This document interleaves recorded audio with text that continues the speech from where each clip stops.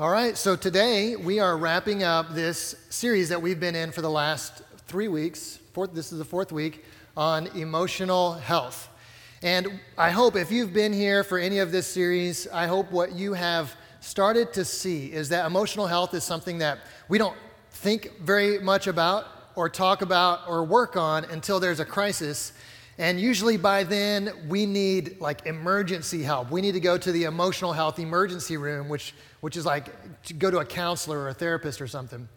But there are some steps in between. There's ways to stay emotionally healthy if we will just take some time and think and focus on it. So we've been building through this progression of emotional health. We started with self-awareness. Then we talked about self-management. Last week we talked about social awareness, and today we're going to talk about relational management. But I want to remind you why we're talking about this, why we're taking time to do this on Sunday mornings when we're here to worship God and grow as followers of Jesus. Here's why. We're going to go back to our memory verse for the series, this key verse that I hope that you've got this buried down deep by now. But if you're new to the series, just say this along with me. This is from Proverbs chapter 4, verse 23. Are you ready? Is it up there? No. So Proverbs 4:23. Hey, there we go. Okay, you ready?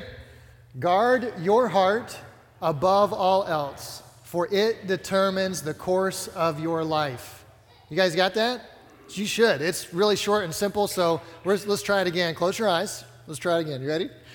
Guard your heart above all else, for it determines the course of your life. Wonderful. The reason why we're talking about this is because Solomon believed that our lives, the decisions that we make every day, the way we interact with people, the things that we do come from what's going on inside of our hearts. That our emotions and our desires, that shapes in a lot of ways who we are and what we do. Jesus echoed this later in the Gospels when he said, the things that come out of your mouth come from your heart. And so we spend a lot of time working on our brains, you know. We get educated, we get intellect, buried down deep in there. We get smarter, we get more knowledge. That's why you go to college, to get more knowledge, right? Okay, never mind. Second service will laugh at that. It's okay. So that we focus on that. We don't focus a whole lot on this. But Solomon and Jesus would tell us we need to start here. And so if you've missed any of these messages leading up to this, I would encourage you to jump online and grab those. This all kind of builds on itself. So today we're going to talk about relational management. Relational management basically is this. I can communicate clearly with others and manage conflict well.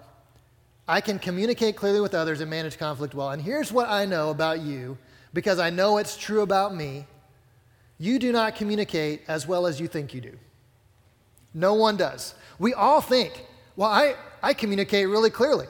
But if you were to ask the people that are closest to you, if you have room for improvement in your communication, they would all say yes. You know that, right? Just ask them right now. Nudge somebody with your elbow. Could I improve my communication? See what happens. Yeah, the answer is yes. None of us communicate as clearly as we think we do. The second thing I know that's true about you, because I know it's true about me, none of us manage conflict as well as we would like to. Every time we have a conflict, we get on the other side of that and we go, oh, I could have, if I had only done this, if I should have done that better, we should have addressed this months ago. Like, we all think that there's room for improvement in our conflict management. Here's the good news. You can get better at this. You can absolutely get better at this. In fact, getting better at this, if you're a follower of Jesus, this is not really optional. This is imperative that you get better at this. We've talked about this throughout the series. Jesus commanded us, love your neighbor as yourself. If we're going to do that, we have got to get better at communicating and conflict management. Maybe it's even more urgent than that for you. Maybe your marriage is struggling, or at least it's not thriving. And you could point to communication and conflict management as two of the reasons. Maybe something got lost in translation when you talk to your kids. Maybe you're not building strong relationships at work. Maybe your neighbors don't know who you are, and the ones who do don't like you. Maybe simply being around certain people increases your anxiety. Maybe you feel lonely. Maybe you feel misunderstood. All of these things can get better. They can improve if we'll take some time to work on our communication and conflict management. But here's the reason why it matters for us as a church. I'm going to read this passage from Romans, and then we're going to move on and get some help from some people who know more about this than I do. Romans chapter 12, Paul describes this kind of picture of what the church should look like. This is what it should look like when you guys are together as the church, okay? Here's what he says, starting in verse 9. Let love be genuine. Abhor what is evil, hold fast to what is good. Love one another with brotherly affection. Outdo one another with showing honor. Do not be slothful in zeal. Be fervent in spirit. Serve the Lord. Rejoice in hope. Be patient in tribulation. Be constant in prayer. Contribute to the needs of the saints and seek to show hospitality. Bless those who persecute you. Bless and do not curse them. Rejoice with those who rejoice. Weep with those who weep. Live in harmony with one another. Do not be haughty, but associate with the lowly. Never be wise in your own sight. Repay no one evil for evil, but give thought to do what is honorable in the sight of all. If possible, so far as it depends on you, live peaceably with all.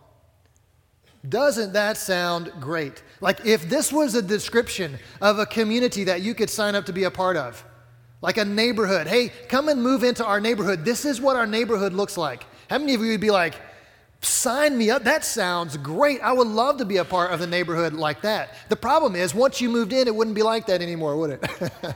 Because we're people. We need help getting there. We need help living out this kind of community, and that's what Jesus offers us, is this help. This is what the church is supposed to look like.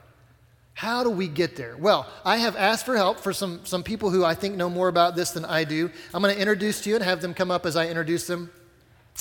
First, Marianne Haymaker. You guys, most of you know her. She's a part of the Cicero fam. Come on up, Marianne. She has a degree in sociology. She has a background in case management, and she has been the director of our youth assistance program here at Hamilton Heights for about 4 years. She has 4 kids, 1 granddaughter, and she just loves her job and loves kids. So we're excited to have Marianne come and contribute with us. Also, Matt Wilson. Matt, come on up. Matt and his wife April will celebrate their 17th anniversary next month. They have 3 daughters, Bethany, Alethea, and Selah. I think Selah's here. Very nice. They moved to Indiana in 2003 to follow our own Andy Gable, who was going to Africa, as you know. And so they followed Andy, cleaned up after him there. Matt and April both earned their master's in marriage and family therapy in 2007, and then Matt went on to counseling full-time with individuals. He spent a couple years in student ministry, and now he is currently the executive director of the Boone County Mentoring Partnership. And in his spare time, as though he has any, he coaches cross-country, basketball, and track. So we're super excited to have Matt and Marianne, and we're just going to have a conversation and let you guys listen in as they share a little bit about what they see in our community and how we can be a part of shaping our community to be more like what Paul described in that passage in Romans. So I'm going to sit down with you guys. I'm going to switch to this microphone, and I'm going to just ask you guys some questions. So Matt, I'm going to start with you, and we're going to talk a little bit about just communication and what you've seen in your experiences in your work. How have you seen communication habits, whether healthy or unhealthy, impact families? Well, I would be the first to say that I don't know that I'll ever win a Husband of the Year or Father of the Year award, because it's tough. It's a lot easier to talk about it than to actually do it, like most things. Because a lot of us, well, pretty much all of us, are bringing years or even decades worth of how we learned how to communicate from our families into the mix. And then when you add a couple different styles or versions of that communication, there's inevitably going to be a clash or a conflict. But from an unhealthy standpoint, when we have relationships that enter into a lot of unhealthy communication, I've seen a lot of resentment build up. I've seen a lot of assumptions made, which just leads to frustration and anger, and causes a lot of stress, division, and just distrust. A lot of secrets develop, and just an uncertainty of what will they think if I say this, or so I better not say that. So just a lot of mistrust or distrust. Talk a little bit more about trust. That seemed to be where you're going with that whole thing. Just talk a little bit more about the importance of trust in relationships, and maybe how that is improved.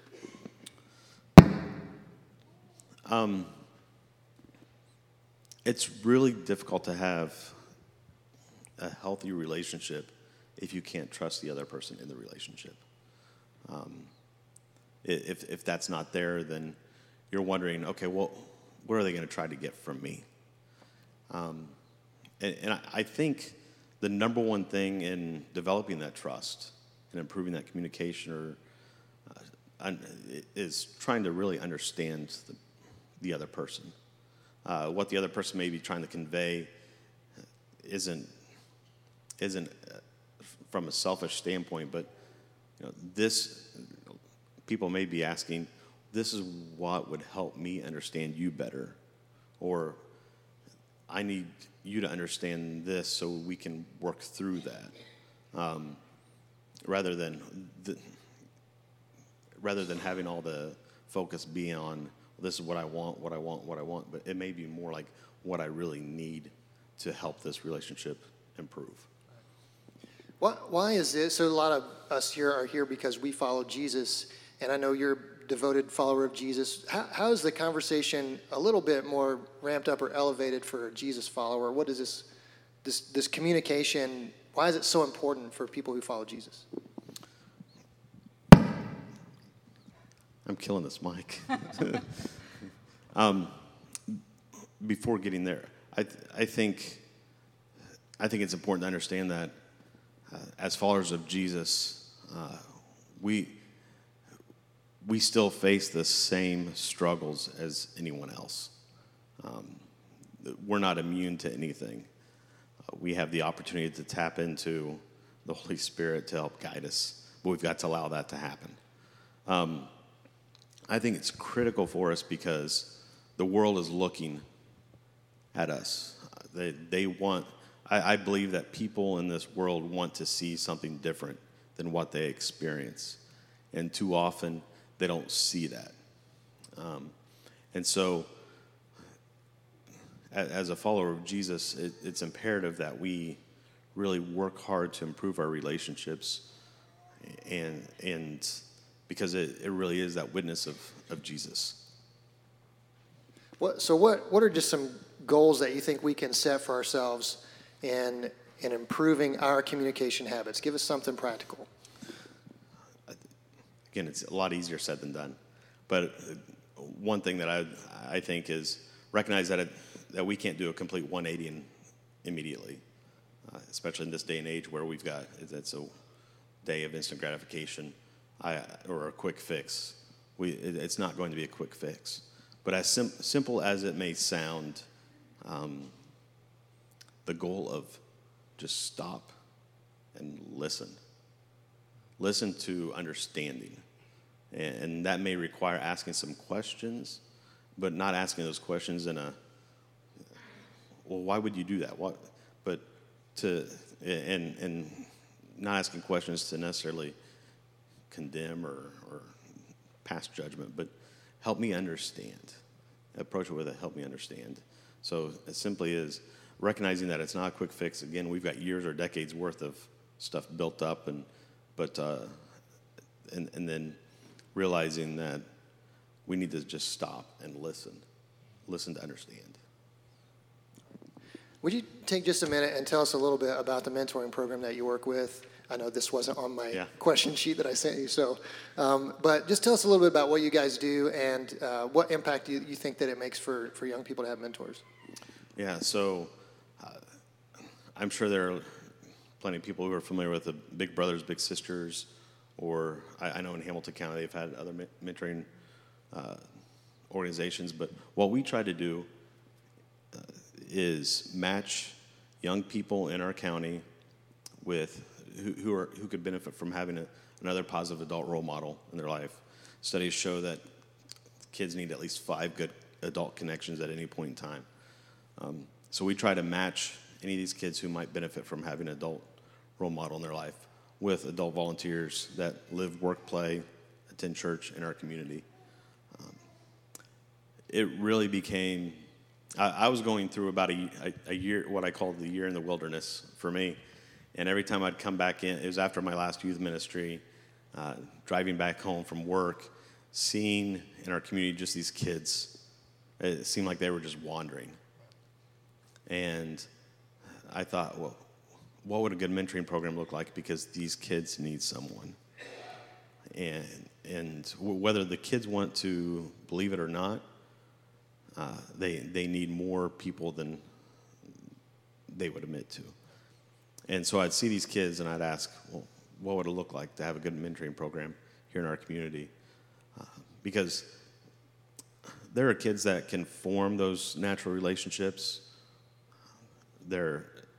but there are a lot that can't right now, whether it's from lack of or an inability to be able to relate to adults or to communicate with adults or communicate with anyone face to face. And I've seen so much hopelessness in their faces. They don't know that people really care. And by the time they get to a certain age, like, this is life. This is how it is. No one cares. No one's going to be here. So forget it. And we want to change that. We want to truly see our community, our county transform, and these kids grow up to realize there are people here who love me. There are people here who care about me. There are people here who see potential. And so we're essentially just an organization that tries to help bring hope. Are we successful 100% of the time? No, but we really strive to do that. I've told people in other churches that, at my home church and other places, that we really get to, all youth ministers should be envious of what we get to do because we get to match kids one-to-one with adults. And any youth, if we've ever had a youth ministry like that, that'd be phenomenal. But so yeah, just to tag onto that, I would say if this is something that strikes a chord in your heart and you feel like, hey, maybe I could be a part of showing love to a young person, you don't have to have a program for that. You could do that on your own, or you could talk to our student pastors back there, Justin and Katie. Wave your hands. There you go. Or come and talk to Matt and ask him how you can get started. Let's shift gears a little bit. Marianne, just kind of segue from that. Tell us a little bit about what you see happening in our community and maybe how, healthy conflict or communication management can play a role in what you see. I've seen a lot in our community lately of children being raised by someone other than their parent. There are a lot of kids being raised by grandparents, by aunts, uncles, or a distant family member. And I think it's really important for us to surround those people.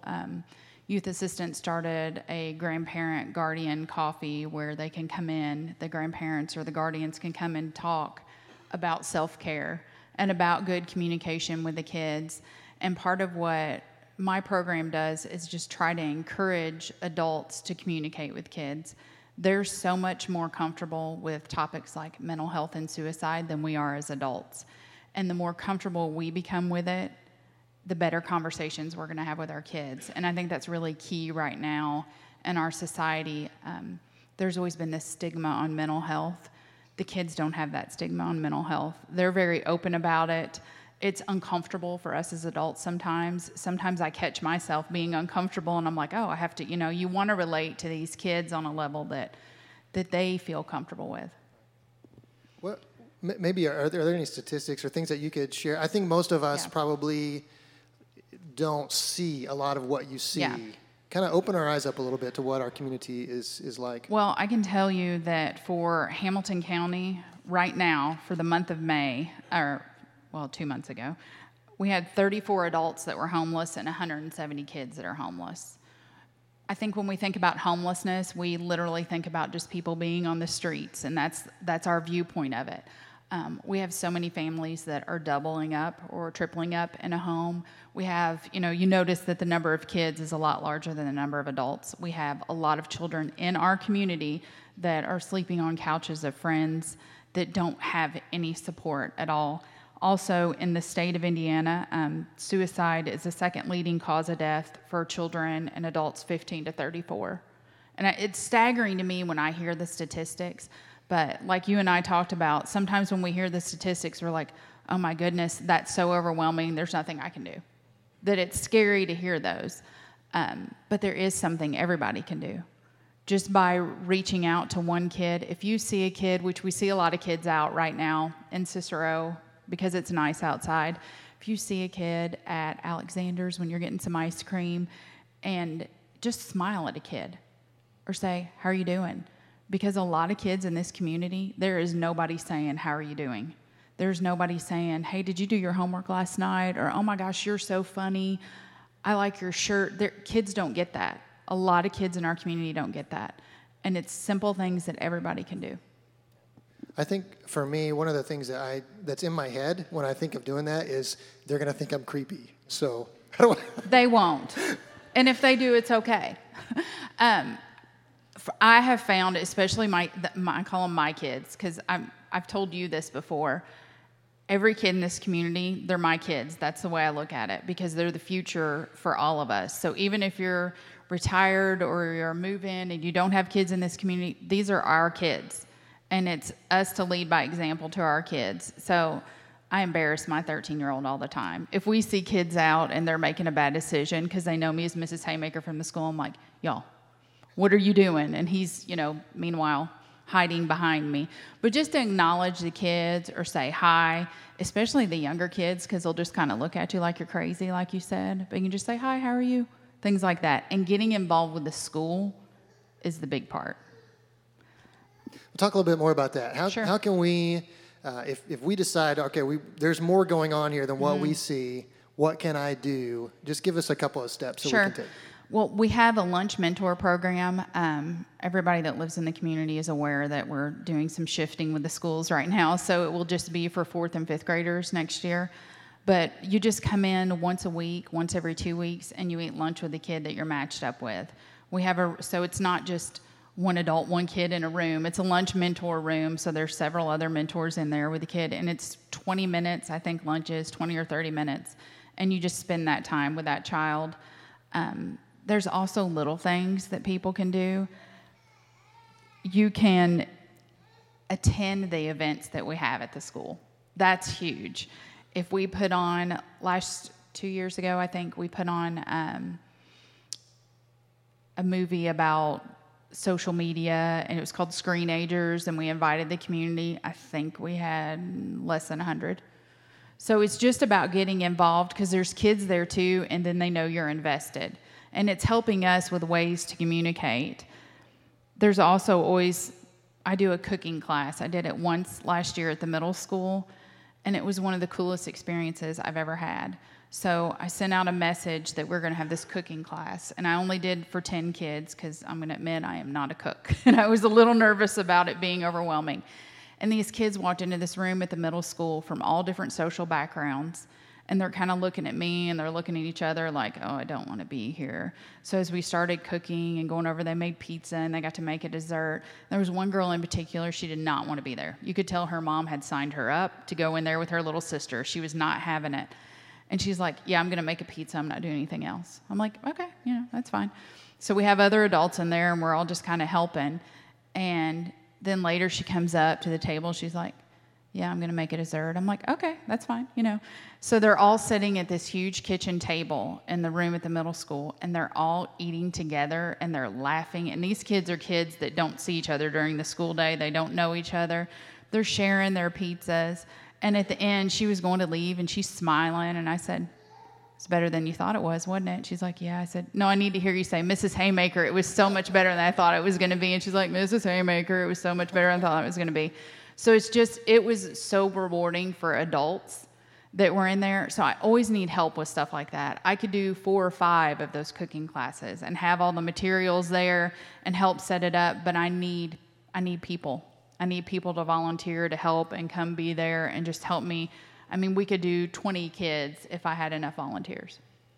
That's awesome. So if you are interested in getting involved in our community with something like Youth Assistance Program or what Marianne has to offer, I would encourage you to find her afterwards, and she will get you plugged in. She's not shy about that part of it, so she will absolutely get you plugged in. So let me come back to you, Matt, and just talk to us a little bit. So Marianne has kind of opened our eyes up that not every family in the community is like ours, but talk about, like, for just a minute, our own family, what we're doing in our own homes, and how that is connected with what's happening in our community.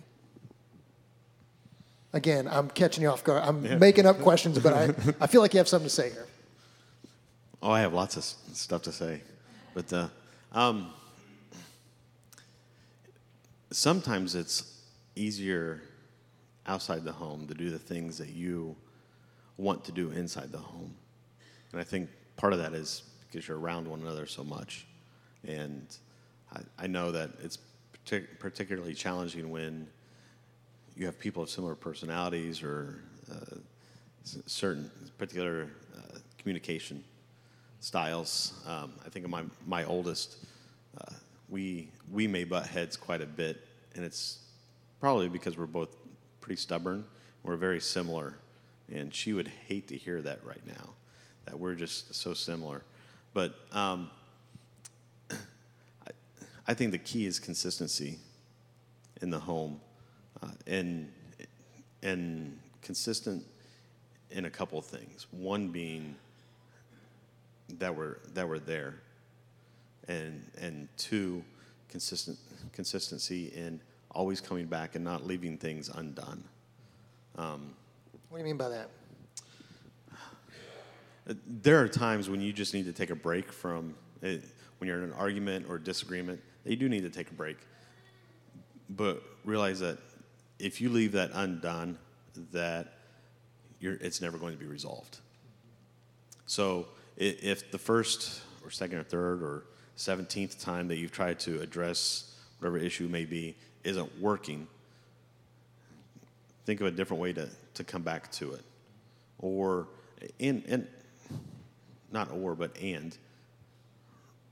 try to understand where the other person's coming from. With my oldest, Bethany, I'll get a little transparent here. I need to understand what it's like to be an almost 16-year-old in 2019. I don't know that I can think like a girl, but to think like a teen in 2019 at almost 16. And that's really hard. That takes a lot of energy and a lot of brain power and willpower. And there are resources out there that can help us understand a little bit more, like the movie Marianne mentioned, Screenagers. If you guys haven't seen that, if you have kids under 18, that movie can really open your eyes up to what they're experiencing when it comes to their access to phones and internet and that kind of thing. But like you're saying, the intentional effort of knowing their world, right, starts in home. So let me wrap us up here. And I know this feels like we're just barely scratching the surface of what these two are capable of sharing, but I wanted to whet your appetite a little bit and hope that you will come back and talk to them later. But let me read this passage from Romans again, because I think when you hear all of that and you hear this, what I want you to see is that there is a way forward. There is a way for the church to be this kind of community that Paul describes here, and we each have an opportunity to move us in that direction. So let me read this again from Romans 12. Let love be genuine. Abhor what is evil. Hold fast to what is good. Love one another with brotherly affection. Outdo one another in showing honor. Do not be slothful in zeal. Be fervent in spirit. Serve the Lord. Rejoice in hope. Be patient in tribulation. Be constant in prayer. Contribute to the needs of the saints and seek to show hospitality. Bless those who persecute you. Bless and do not curse them. Rejoice with those who rejoice. Weep with those who weep. Live in harmony with one another. Do not be haughty, but associate with the lowly. Never be wise in your own sight. Repay no one evil for evil, but give thought to do what is honorable in the sight of all. If possible, so far as it depends on you, live peaceably with all.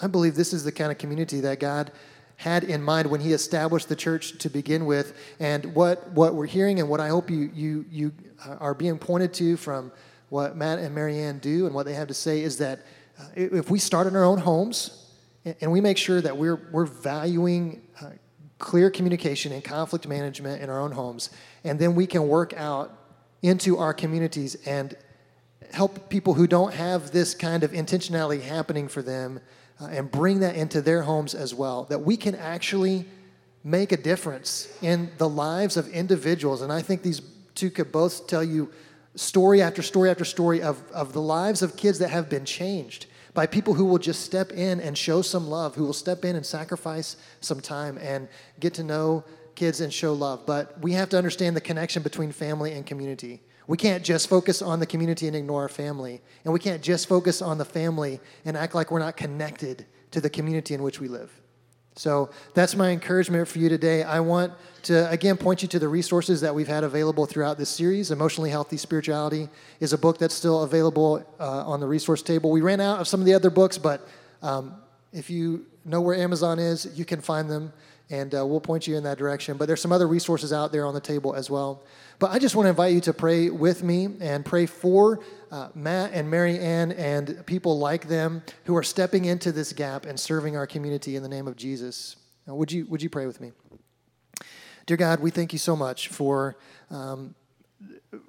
creating us for a kind of community where love is the rule, where patience and bearing with one another is normal, where we live at peace with the people around us. God, it sounds too good to be true almost, but when we understand what's available to us in Jesus Christ, God, we know that you can make this happen through us. And so I pray for Matt and April and their family, for Mary Ann and Sam and her family as they step into the gap and they serve on our behalf. Would you show us, Father, what step each of us can take?